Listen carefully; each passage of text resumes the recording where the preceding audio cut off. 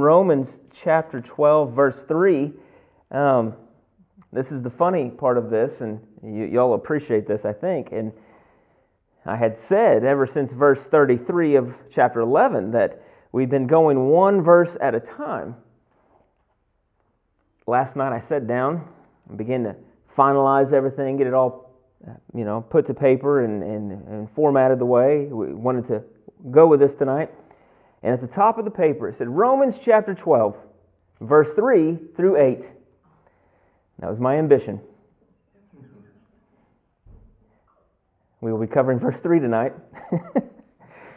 And we will finish up the rest. Hopefully, by the end of Sunday, by the last service, my plan is to be all the way down through verse 8. That's the plan.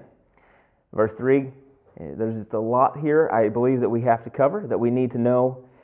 So we will be doing that tonight. And what's interesting about this, and not interesting, but we should expect this, because everything is building up to this point. It's everything that we have read prior to chapter 12, verse 3 has brought us to chapter 12, verse 3.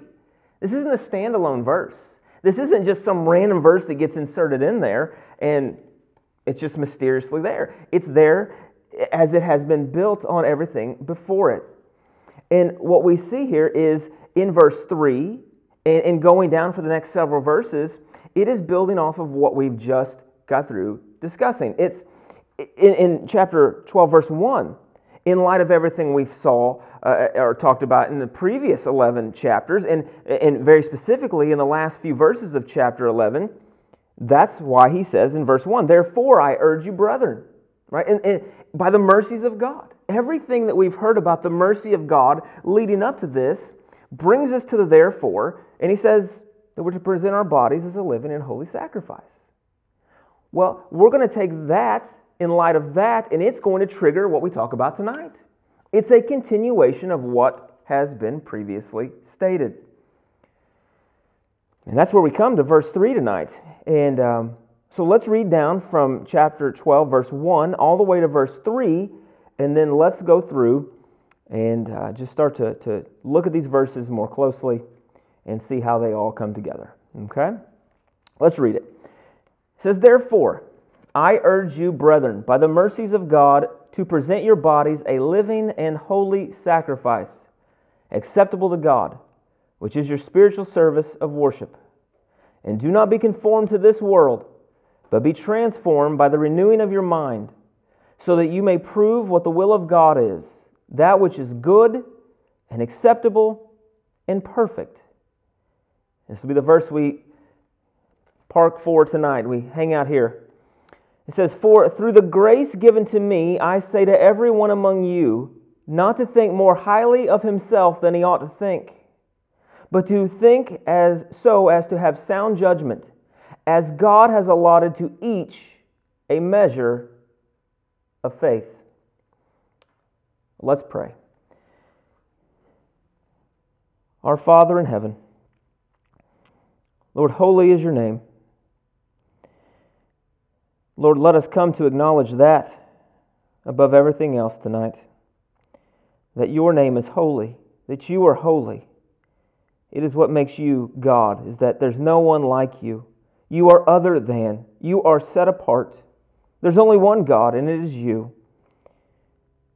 And you are holy. And Lord, we pray tonight as we come to these texts and these verses that we'll discuss tonight, that you would illumine our eyes and our minds, God.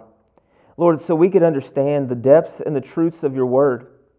Lord, we want to renew our mind right now. We want to be renewed in the knowledge of you. God, we want our minds to be on fire with knowledge of you. We want it to be, God, just all that consumes our mind is just your words. Lord, let us meditate on them. And Lord, give us understanding in everything that we read, that we could present our bodies as a living sacrifice to you properly, appropriately, acceptably, as you've called us to do. Again, God, help us tonight, we pray. In Jesus' name, we pray and ask these things. Amen. Okay, well, let's begin to dive in here, but I want to show you something that we have to discuss. that when we have preached on verses 1 and 2, the last few services we've been together, that they are a necessity for us to truly understand verse 3. Without the understanding of verse 1 and 2 of chapter 12, then we really don't have any context to come to verse 3. And here's what it begins to teach us. And I want you to look at these concepts here in verses 1 and 2. We won't spend all the time on this because we've went over those and you guys remember every bit of it. Right? Everything. By the mercy of God, we're to present our bodies a living sacrifice. And part of that living sacrifice is to bring our mind to God, to bring our wholeness to God, to bring all of us to Him, and that includes our mind in renewal daily. This is part of this service of worship. And in doing that, we are not conformed to this world, but rather we go through a metamorphosis. We are transformed so we can be more conformed to the image of God. Which those whom He foreknew and He predestined, that's what He predestined us to be, conformed to the image of God. This is where we left off. So now we come to this text in verse 3, and what he's getting ready to do is he's getting ready to show us another practical example. And in verse 3, down for the next several verses, he's going to begin to talk about gifts that he gives believers. These are gifts that are given by God for His specific purpose. These are gifts that not everyone gets equally. These are gifts that are distributed by the Spirit as He sees fit by His will. We find that verse in 1 Corinthians chapter 12, verse 11, where he says that God, the Spirit of God, distributes these gifts by His own will. So not every person has the same gift in the family and the body of Christ. This will eventually lead us on Sunday to discuss the analogy of the body of Christ. That the body is made up of many members.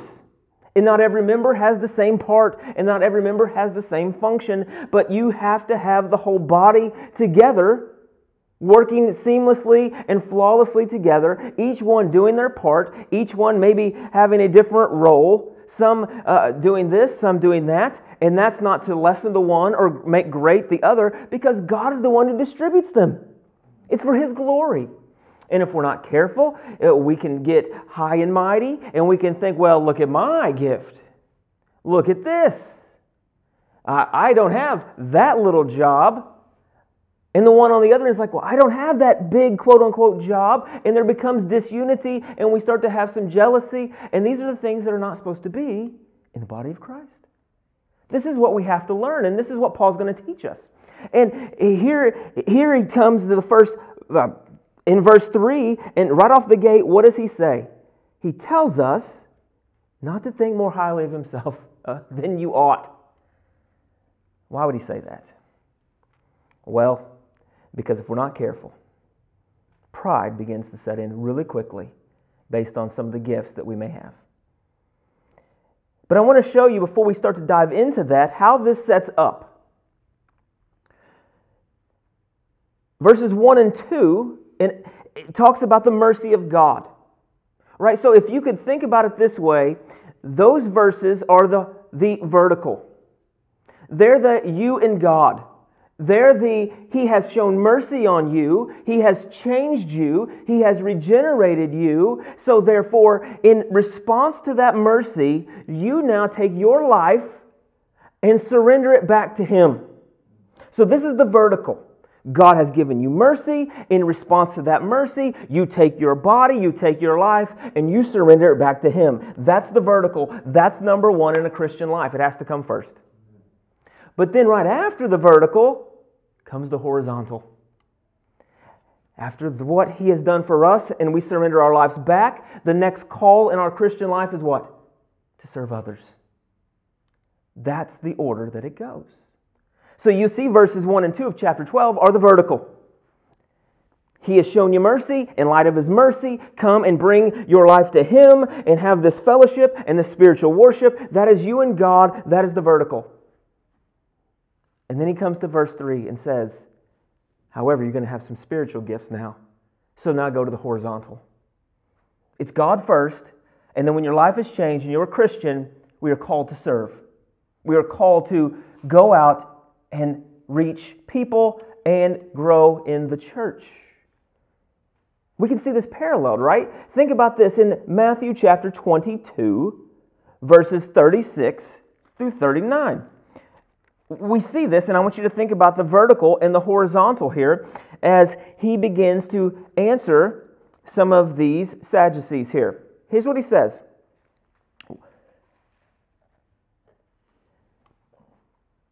It says, but in verse 34, it says, but when the Pharisees heard that Jesus had silenced the Sadducees, they gathered themselves together. One of them, a lawyer, asked him a question, testing him. There was no good motive in their hearts. And you know what? The same thing that we see thousands of years prior to where we're at now, the heart of man hasn't changed. The heart of man is evil. It says this, Teacher, what is the greatest commandment in the law? Look at the vertical, then look at the horizontal. Here's what it comes. And he said to him, you shall love the Lord your God with all your heart and with all your soul and with all your mind. That's the vertical. Your eyes are toward heaven. Here's the greatest commandment. You have to love God with all your heart, with all your soul, and with all your mind. I've mentioned this a few times, but I think every time I come to this text that I have to bring it up. Have you ever, for 5 minutes of a day, loved the Lord with all your heart, with all your soul, and with all your mind? I have not. He says that's the greatest commandment. We don't understand how short we fall of God's glory. Well, I didn't go murder someone. I didn't commit adultery. I didn't steal. He says the greatest commandment is you love Him with all your heart, your soul, and your mind. I can't do that because I've already failed in that. I could never complete that perfectly. However, there was one who was able to love the Father with all of his heart, with all of his soul, and with all of his mind. And in the imputation of his righteousness to me, that loving God with all their heart, soul, and mind is now imputed because God fulfilled it. That's number one. In light of God's mercy, you love Him with all your heart, your soul, and your mind. That's the vertical. But now look at the horizontal. This is the great and foremost commandment. The second is this: you shall love your neighbor as yourself. It's God. And then once that's there, God has given you gifts. He's given you the people around you. He's given you the abilities. And now you go.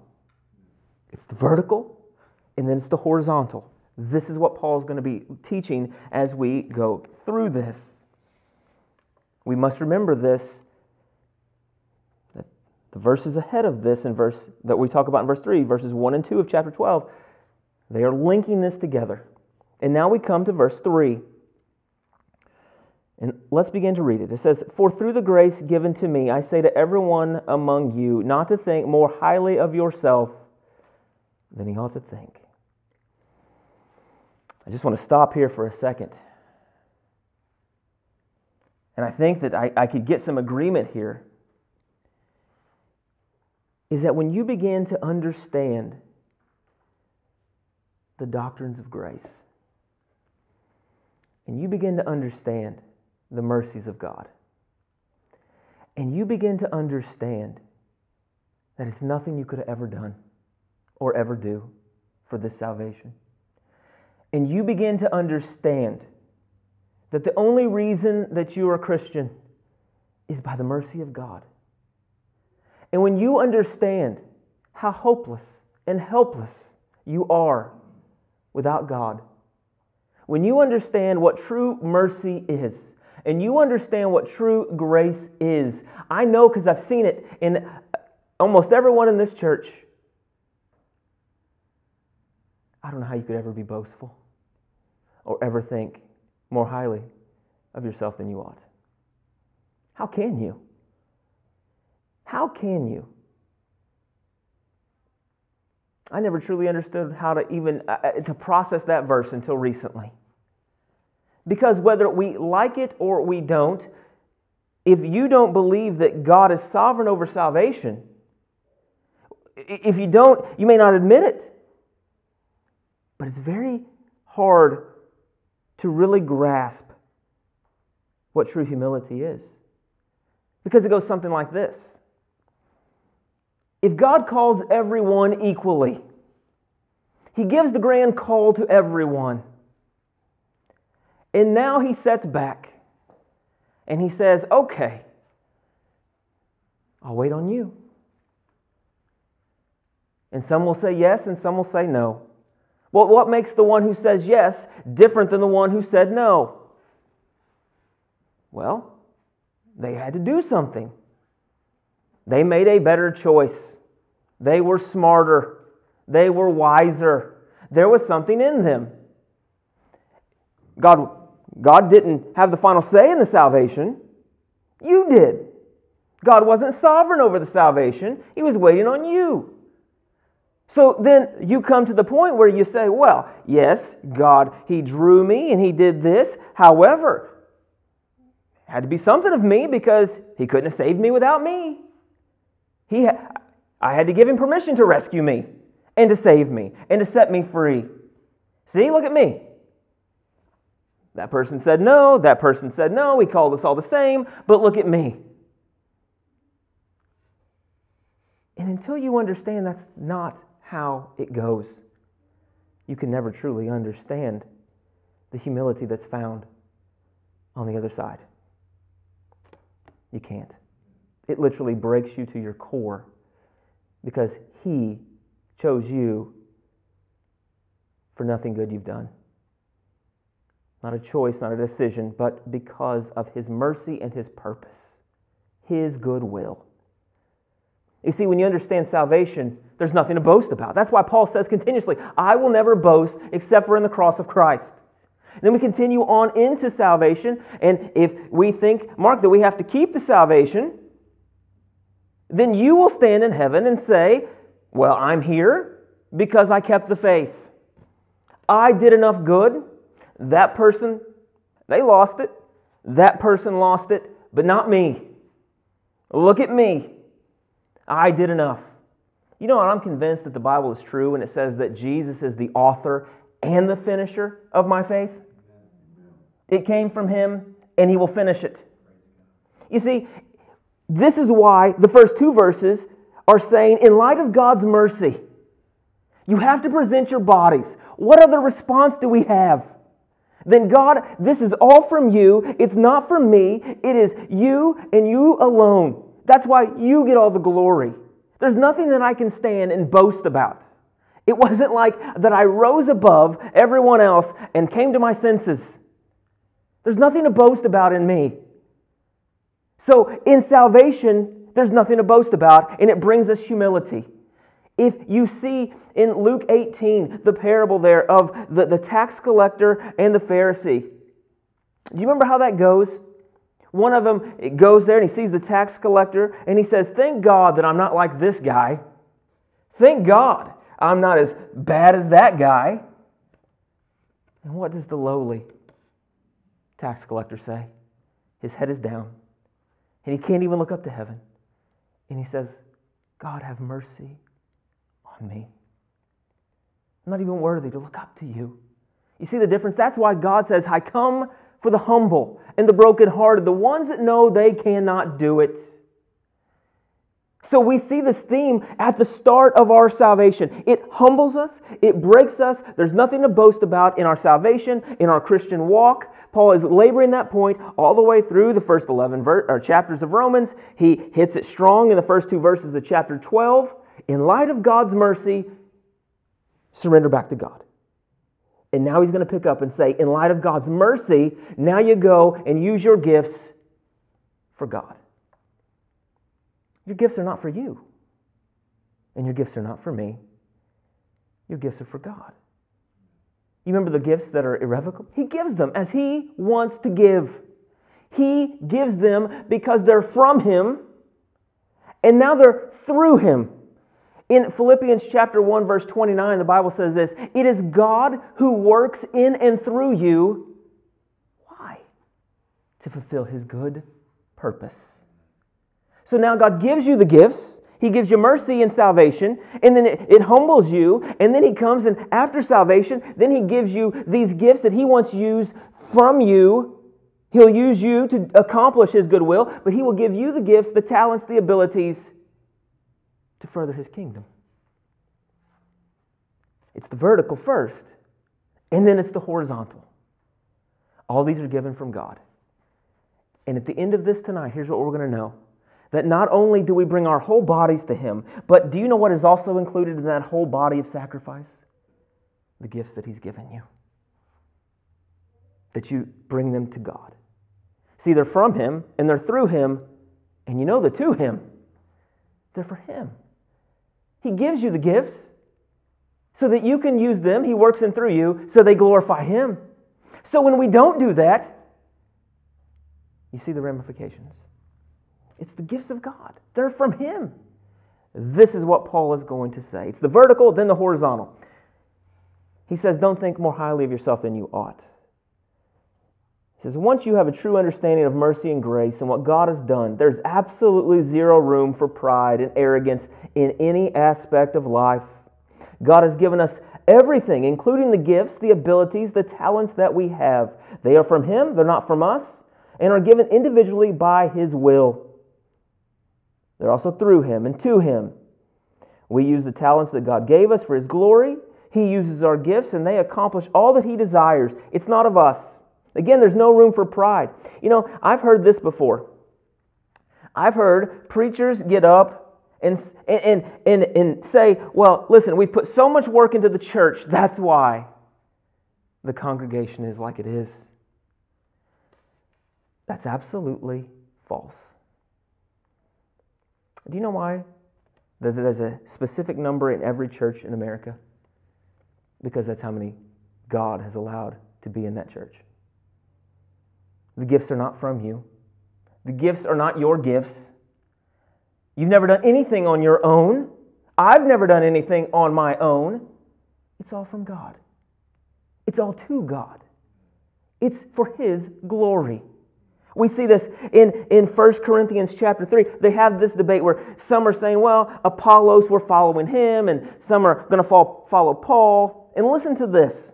In 1 Corinthians chapter 3, verse 6 through 7, Paul says this, I planted, Apollos watered, but God was causing the growth. God was using those talents. He was using what He gave. He was the one who caused the growth. So it is neither the one who plants nor the one who waters is anything, but God who causes the growth. It's not you and your talents. It's nothing about us. God has distributed the abilities, and He says, they're going to be for my glory.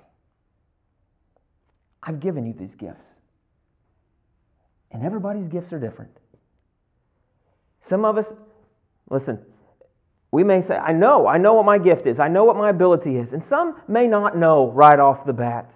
But I promise you this, every believer, every true Christian, every regenerated soul has a gift from God. It may be behind the scenes. It may be where no one knows except for God. It may be where everybody knows. But everybody has a purpose. And everybody has a talent and a gift from God, because that's what the Bible teaches. We can never be prideful. We can never be arrogant based on these gifts, because God has given them, and we can't compare ourselves. I find this in just all the years in church. You see this, right? And we have some people that, it's like, hey, we see this gift, and then, well, we don't have that gift, and boy, I wish we could do this. And what Paul's going to teach is this. When you look at your gifts, never be prideful in those gifts. And never compare your gift to another person's gift. Because if we're not careful, and we say, well, I see them doing that, and they get a lot of glory, and I see them over here, and I wish I could do that, and we start to think, well, maybe I'll go over here and start to try this. And I'll get over here, and I'll dabble in this and see. And you know what? If that's not your gift, and that's what God has not called you into, it's never going to work. Not everybody is called to do the same thing. We see this over and over through Scripture. He gives some to do this, He gives some to do that, and we'll go into these a little bit more on Sunday.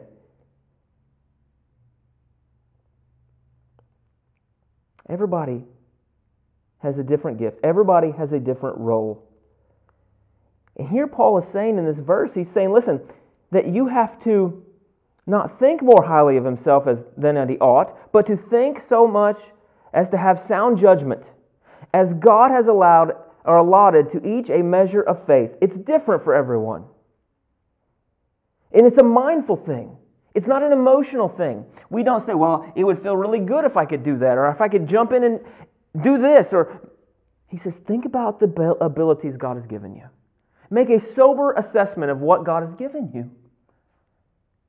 And do what He's called you to do. And don't try to be like someone else. Because God has given it as His will. And if God is perfect in everything, then the gifts and the talents He gave you, they're perfect as well. The talents that He gave you are for the people around you as well. Make no mistake about it, the people you're around is no accident. There's no coincidence that you work where you work, or you're around who you're around, or you go to church where you go to church. There's no coincidence that God has planned everything and given you the abilities that you could use to maximize His glory. It's all for His glory. You see the theme that's running here? He's given the grace. He's given you everything in salvation. It's all because of His mercy. Bring all your body back to Him. And oh, by the way, one of those things He wants in return are the gifts. The vertical's here, the horizontal's there. We are called to serve.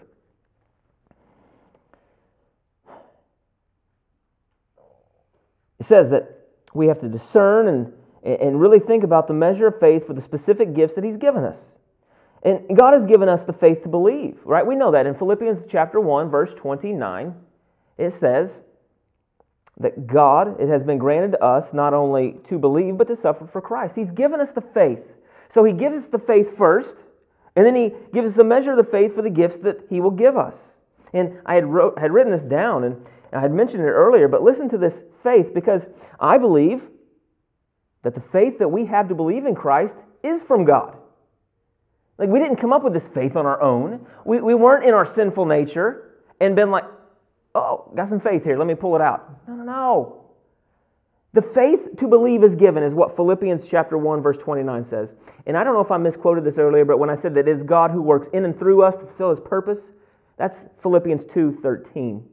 And I don't know if I'm thinking I may have not said that correctly. If I didn't, it's 2:13.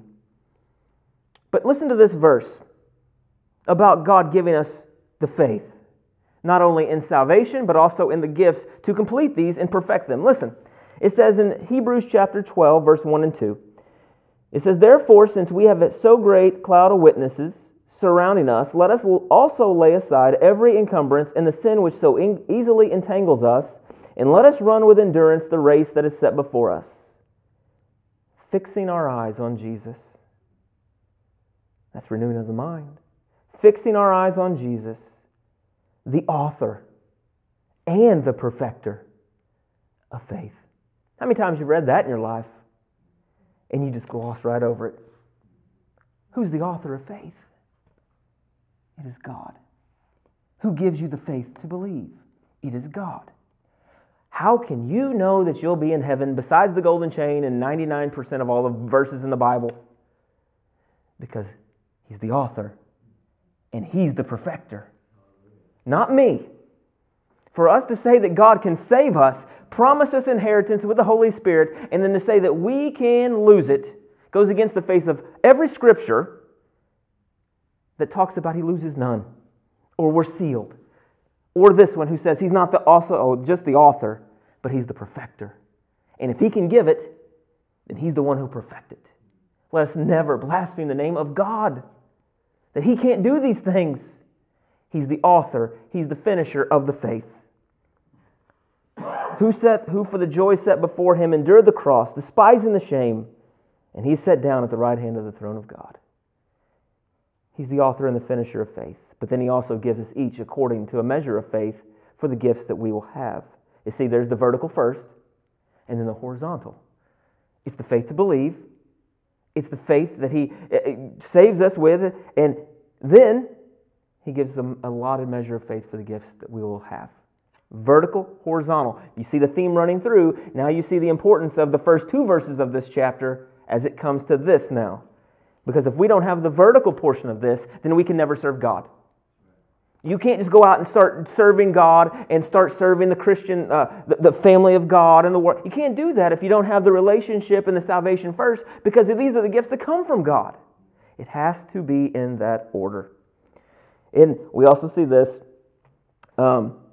in Ephesians chapter 4, verse 7. It says, "But to each one of us grace was given according to the measure of God's or Christ's gift." So he lots it out to this measure of grace.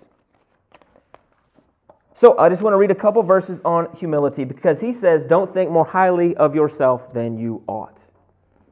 Why? Again, in light of God's mercy. If you truly know what mercy is, you can never be arrogant. That's just the bottom line. You can't be arrogant if you understand the mercy of God. But let's listen to what the Bible says in some of these passages on humility. Listen to this. In Ephesians chapter 4, verses 1 and 2, it says, "Therefore, I, the prisoner of the Lord, implore you to walk in a manner worthy of the calling which you have been called." What's that? What does he mean? What is the manner worthy of the calling you've been called? With all humility and gentleness, with patience, showing tolerance for one another in love. The first thing he says, that you want to see how a true life that's worthy of the calling is, it's humility. You see that now. Because how does this chapter start out? In view of God's mercy.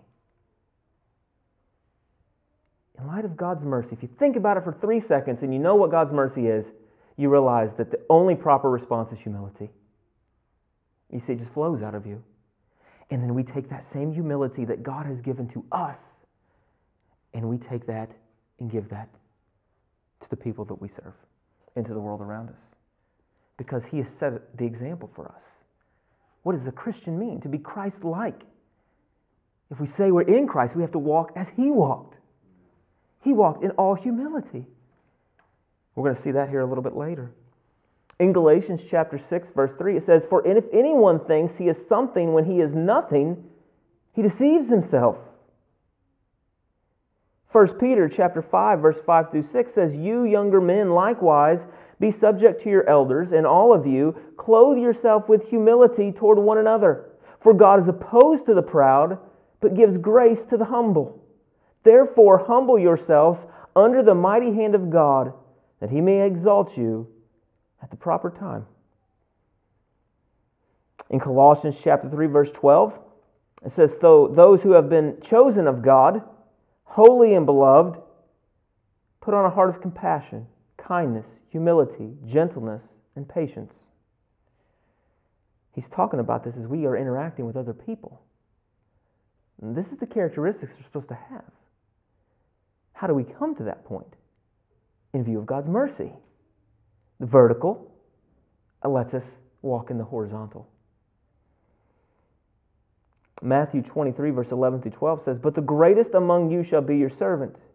Whosoever exalts himself shall be humbled, and whoever humbles himself shall be exalted." James 4, 6 and 10 says, "He gives a greater grace. Therefore," it says, "God is opposed to the proud, but gives grace to the humble. Humble yourselves in the presence of the Lord, and he will exalt you." They're all through the Bible. Luke 14:11, "For everyone who exalts himself will be humbled, and he who humbles himself will be exalted."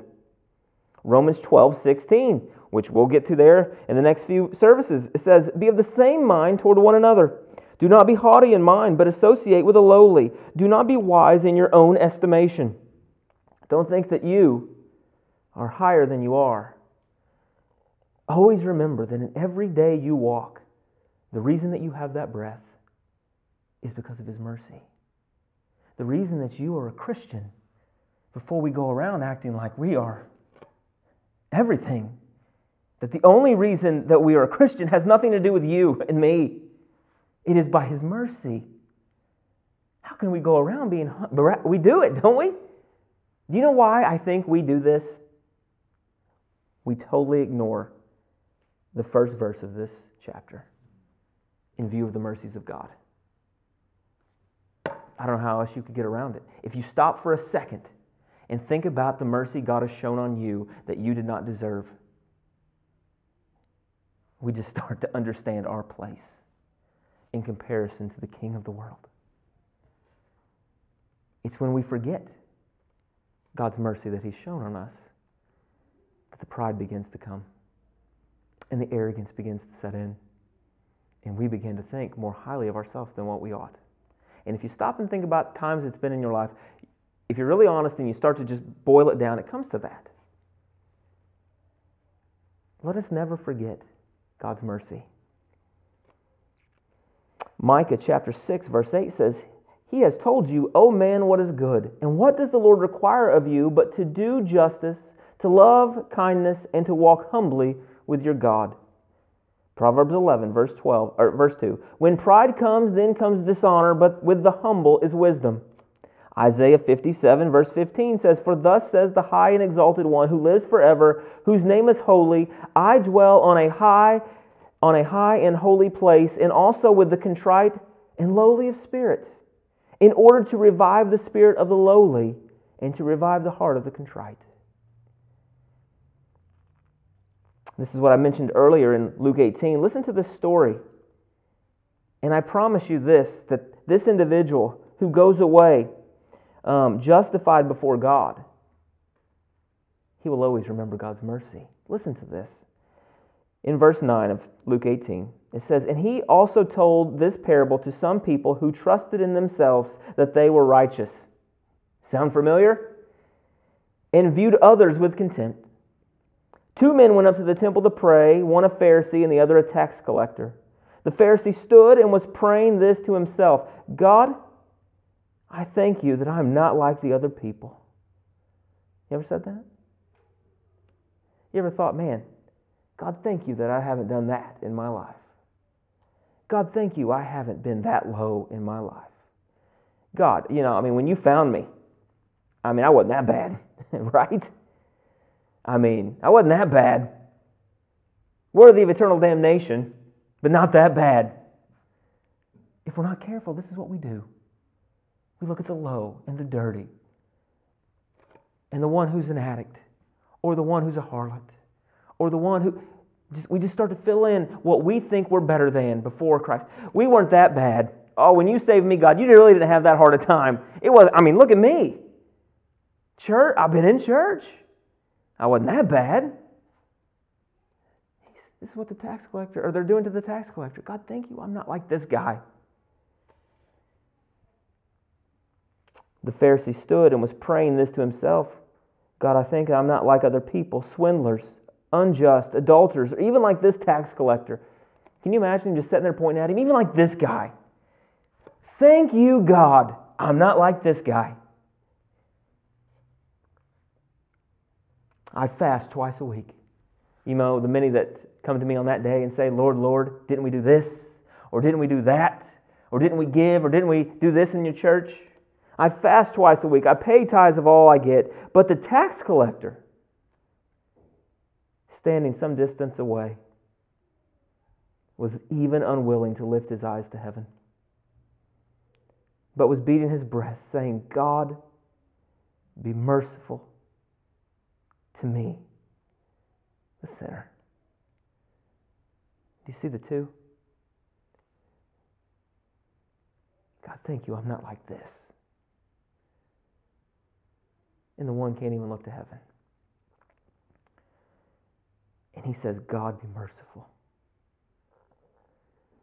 God, it's all on your mercy, or I have no hope. Do you see the difference here? One was proud, and one was like we talked about the other night in Matthew chapter 11. He said, but those who are weary and burdened, Heavy laden, as some translations will say. Come to me and I'll give you rest. You know you don't have hope without God. In light of God's mercy, how could we ever be proud? In light of God's mercy, how could we ever give ourselves credit for anything? When we wake up tomorrow, the very breath that you take is from God. The very people that God has allowed you to be around is from God. The abilities, the talents that He's given you are from God.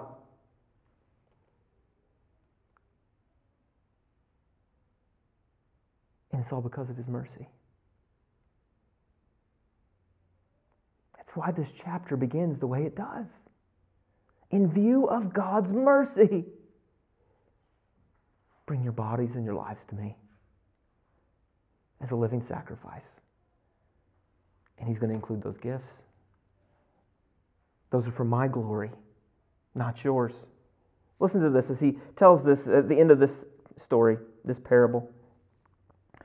I tell you, this man, the one who couldn't look to heaven, who cried out for mercy, this man went to his house justified. Let that sink in just for a second. He simply said, God, I can't. I can't. I don't have the accolades to ever. I don't pay the tithe. I don't do this. That doesn't even matter. None of that will get you righteousness anyway. What was he looking for his righteousness? Mercy. That's salvation. In light of that, that's why we bring every part of our lives to God, including the gifts that He will give us. I tell you, this man went to his house justified rather than the other. For everyone who exalts himself will be humbled, but he who humbles himself will be exalted. That's why over and over in the New Testament, Jesus says to the Pharisees, He says, oh, listen, you're not sick.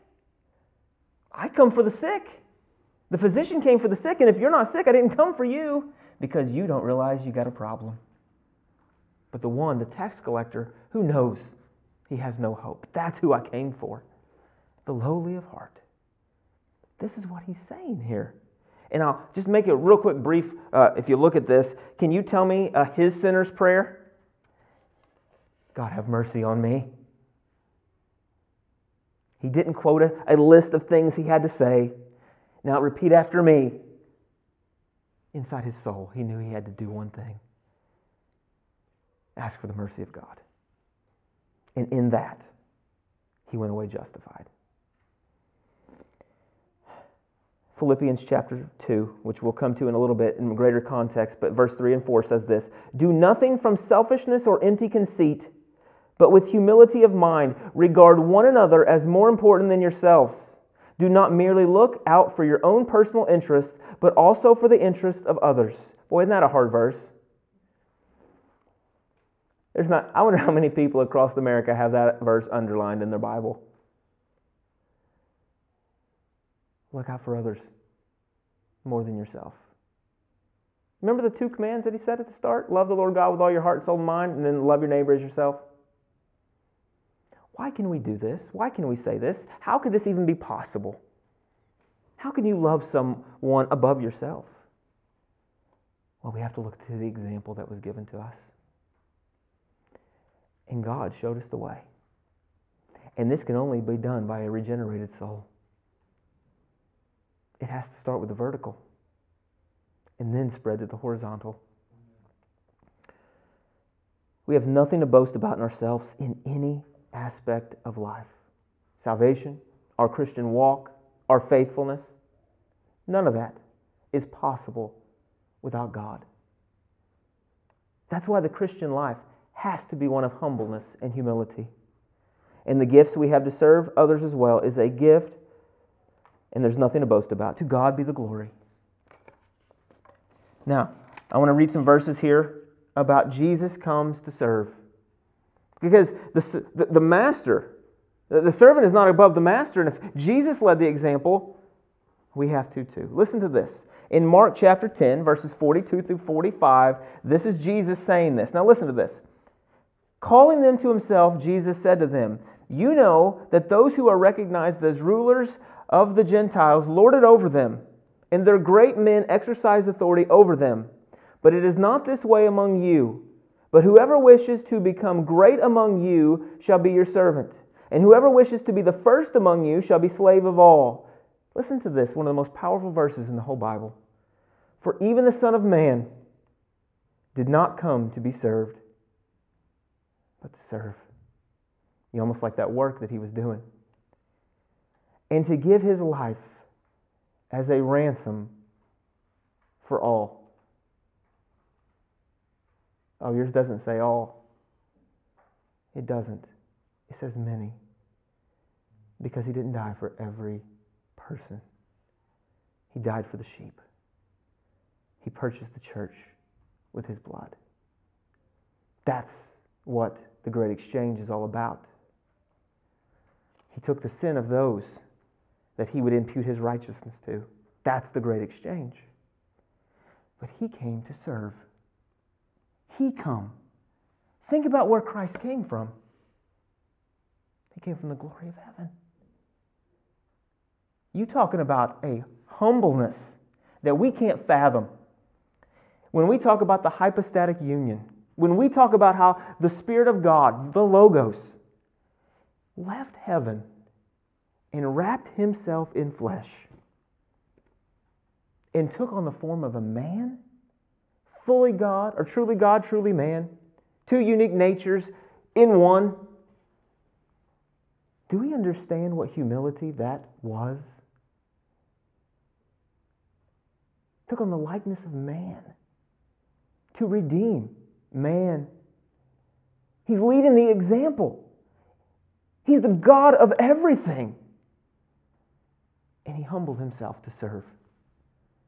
And not just serve, but lay his life down as a ransom for many. He's leading by example here. It's his obedience to the Father that allows to come and serve for those who he would die for. Luke 22, verse 24 through 27, similarly says this, "And there arose a dispute among them as to which of them was regarded to the greatest. And he said to them, the king of the Gentiles lorded over them." This is a cross-reference to what we just read. "And those who have authority over them are called benefactors. But it is not this way with you, but the one who is the greatest among you become like the youngest, and the leader like the servant. For who is greater, the one who reclines at the table or the one who serves? It is not the one who reclines at the table, but I am among you as the one who serves." Continuing on in Mark 9, verse 33 through 35, he says, "They came to Capernaum, and when he was in the house, he began to question them, what were you discussing on the way? But they kept silent, for on the way they had discussed which of them was the greatest." So here's their conversation. "Hey guys, which one do you think is going to be the greatest? Who is going to be the greatest among us?" He knows this. And now he's like, "Hey, what were you guys talking about?" And they're like, "What do you mean?" Because now they're embarrassed. And they realize how ridiculous that question is and that topic is. Who's the greatest? Who's the greatest preacher? Who's the greatest witnesser? Who's the greatest at this? Look what I did over here. Look at me. Who's the greatest? Sitting down, he called the 12 and said to them, "If anyone wants to be first, he should be the last of all and the servant of all." How do we serve? By the gifts he's given us. They're for his glory. These works are prepared beforehand to honor God. Ephesians chapter 2, verse 10. We're supposed to let our works shine before men. So why? They glorify you and me? So they see the glory of God. That's what he tells us in Matthew. So they see the Father, and they give the glory to him. Now listen to this, as I believe this is some of the most powerful verses in all the Bible. In Philippians chapter 2, starting in verse 1. There is so much to this. This is Paul writing this. Listen to these words. In Philippians chapter 2, verse number 1. It says this, "Therefore, if there is any encouragement in Christ, if there is any consolation of love, if there is any fellowship of the Spirit, if any affection and compassion, make my joy complete by being of the same mind, maintaining the same love, united in spirit, intent on one purpose. Do nothing from selfishness or empty conceit, but with humility of mind, regard one another as more important than yourselves. Do not merely look out for your own personal interest, but also for the interest of others. Have this attitude in yourselves, which was also in Christ Jesus." So now we perk up. And he says, this is the attitude that you are supposed to have because this is the attitude that's in Christ. And what is this attitude? Listen to this humility. Who, although he existed in the form of God, did not regard equality with God a thing to be grasped. He's God. Let me just make that very clear, is what this is meaning. But emptied himself, taking the form of a bondservant, and being made in the likeness of men. There's so much in that one verse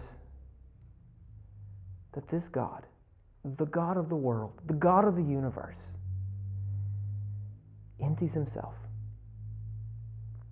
and leaves heaven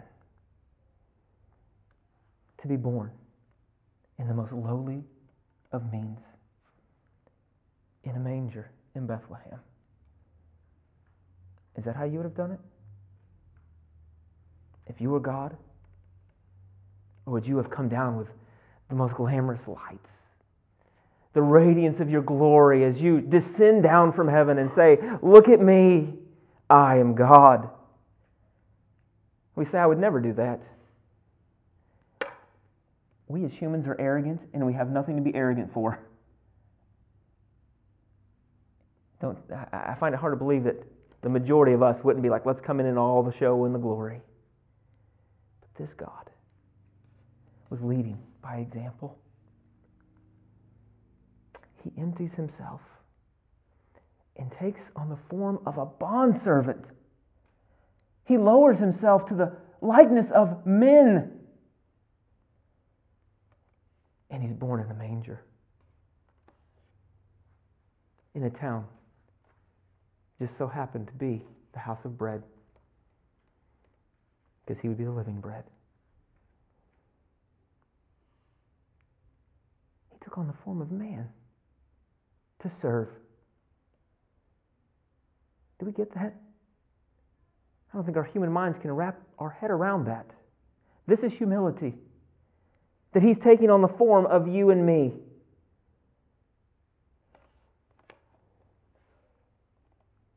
Being found in an appearance as a man,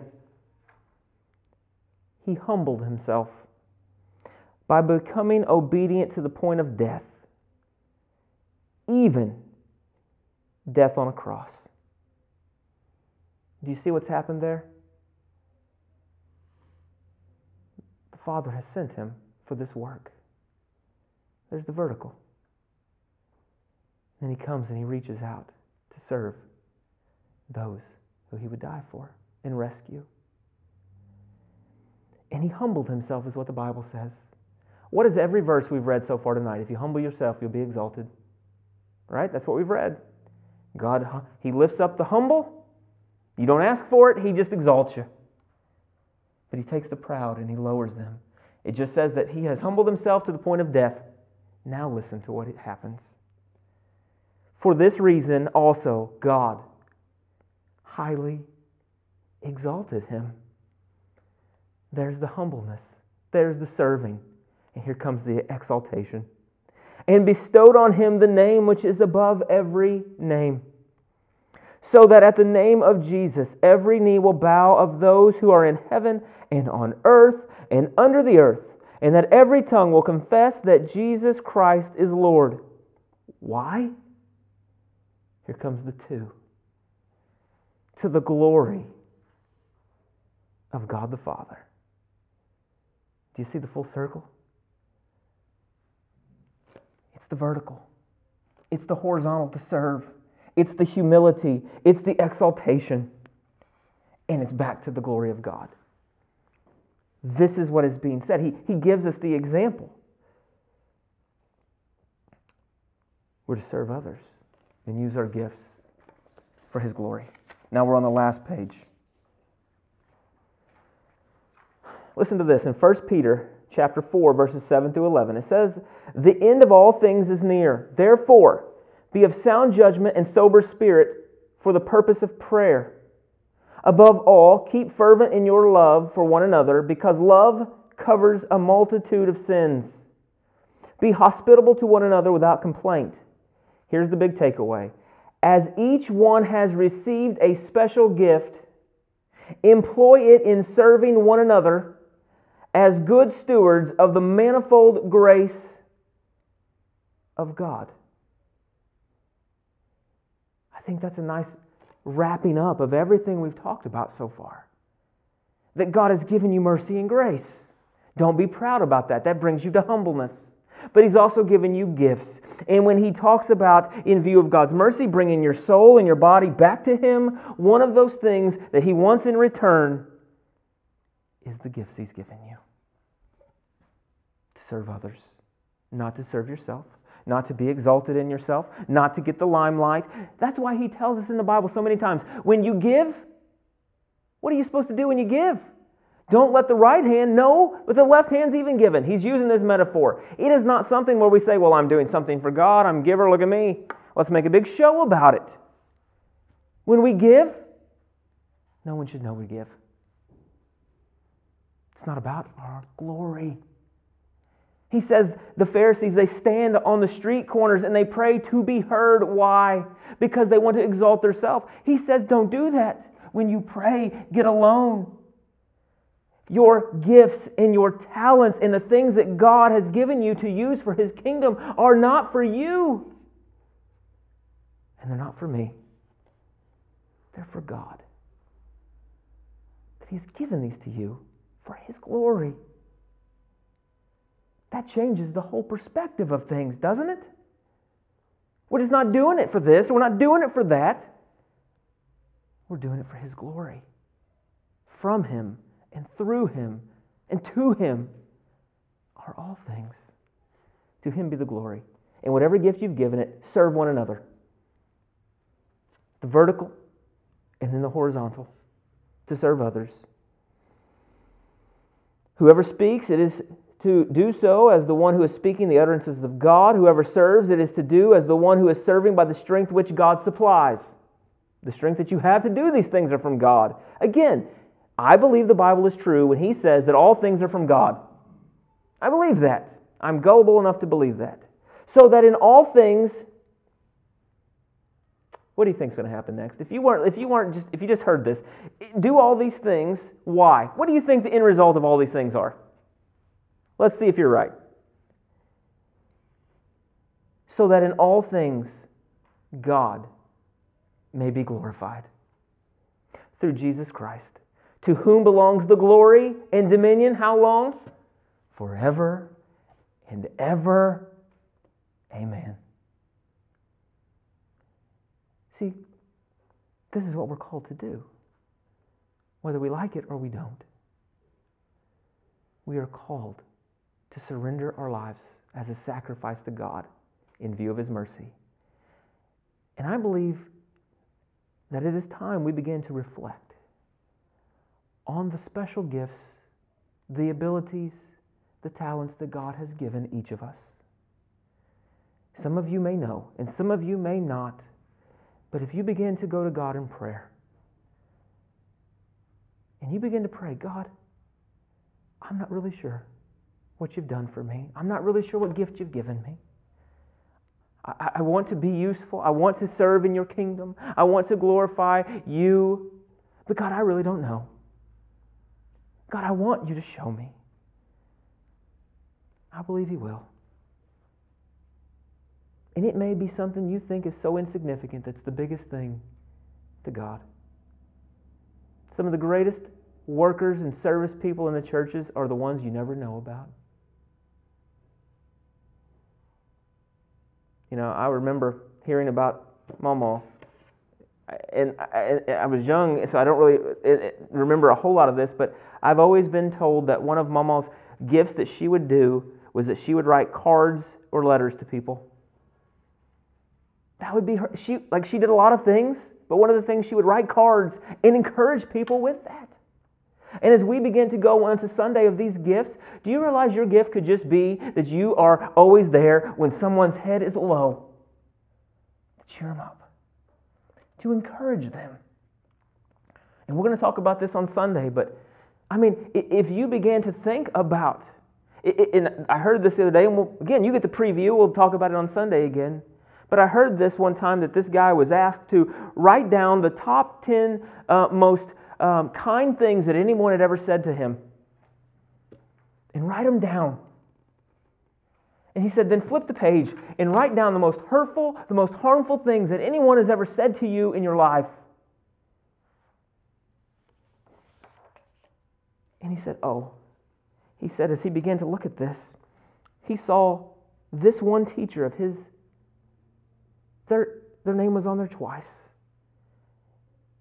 And I never would have thought about it until I wrote it down on the paper. And you never know. If you ask somebody that you've been around, say, hey, write down the top 10 most encouraging, helpful things that anyone's ever said to you, what would it make you feel like if your name was on that list? That Taylor, oh man, 3 years ago, she's got a gift to encourage. And one of the things that changed my life to keep me going is this, she told me. Conversely, you don't want to be on the other side of the page. That some of the most hurtful things that have scarred your soul would come out of the mouth of a Christian. You see, it could be as easy as that. Sounds easy, but God has given people the gift of exhortation. That some people just have a way, when someone seems alone, or they're not in a conversation, or they feel like they're an outcast, that they just go and they say, let's talk. You're a part of this. Let me just encourage you. That's a gift of God. It's that small in our mind, but you have no idea what those small things can do when they're used by God. It could be writing cards. It could be encouraging. It could be whatever. God uses everyone differently. But all parts of the body are working for the unity of the glory of God. Think about it. Reflect. He says, begin to think. Give a sober judgment and a recollection and a thought of your abilities.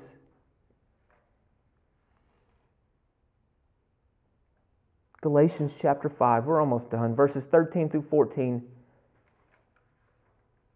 I can almost hear RC in the Ligonier promo in this first part. For you were called to freedom. Brethren, only do not turn your freedom into an opportunity for the flesh, but through love serve one another. You see what happens first? The vertical, you were called into this freedom. But that does not mean you stop with the vertical. We are called to serve one another. For the whole law is fulfilled in one word, and in the statement, you shall love your neighbor as yourself. I wrote a few questions down here, and I just want you to stop for a second and think as we begin to put the wheels down, begin to land the plane. What gifts has God given you?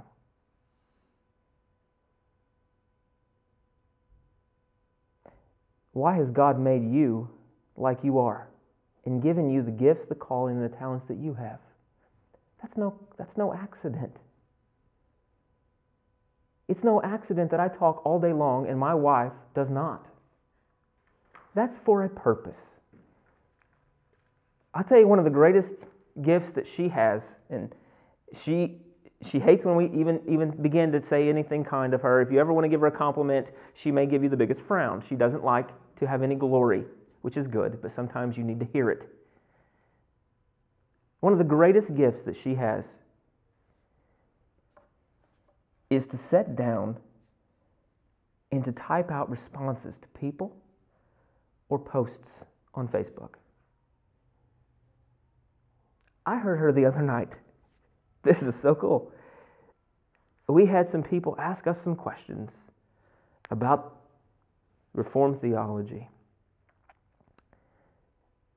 And she said, we're going to answer those on the podcast. And the next thing I know, she's on the phone. And she has this way of putting words together. I can say things, but if you want me to type something out, it's not going to make any sense. I got to have my dots in between each sentence, right? There's no flow in that. But she began to type this thing out. And she began to read it to me. It was absolutely beautiful. It was absolutely amazing of this response. And when God lays it on her heart to type these things that sometimes get shared, that's a talent and a gift that she has, where she doesn't have to be up front talking in front of anybody. But her words are being used for the glory of God. You see, God gives everyone something different. Some of you are an ear. Some of you are a knee. Some of you are an elbow to the body of God.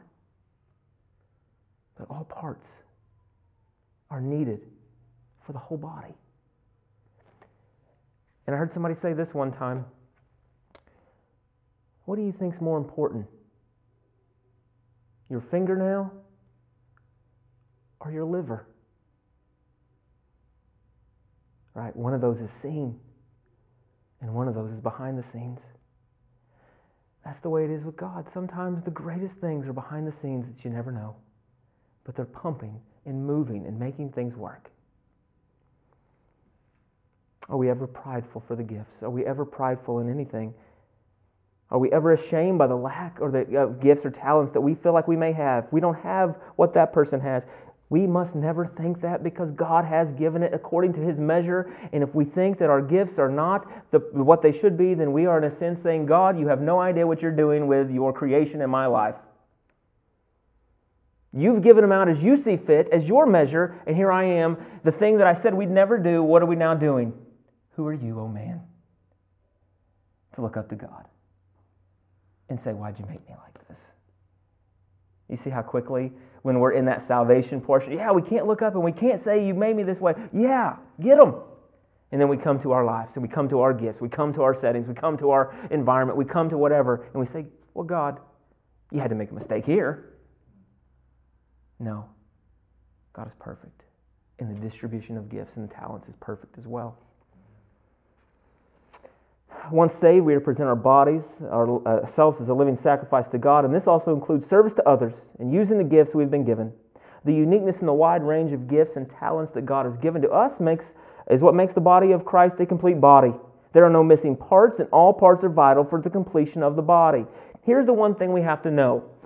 There's a lot of different parts in the church that make up the body, but there's one part that no one can have claim to. You know what that is? It's the head. Because here's what the Bible says. The head has already been taken. You can be anything from the shoulders down, but you can't be the head of the body. And here's why. In Colossians chapter 1, verse 18, he says this. We'll go to verse 17. Heck, we'll go to verse 13, read down. For He has rescued us from the domain of darkness and transferred us to the kingdom of His beloved Son, in whom we have redemption, the forgiveness of sins. He is the image of the invisible God, the firstborn of all creation. For by Him all things were created, both in the heavens and on the earth, visible and invisible, whether thrones or dominions or rulers or authorities, all things have been created through Him and for Him. He is before all things, and in Him all things hold together. He is also the head of the body, the church. He is the beginning, the firstborn from the dead, so that He Himself will come to have first place in everything. He's the head. Don't go for the head. It's not yours. This is not my church.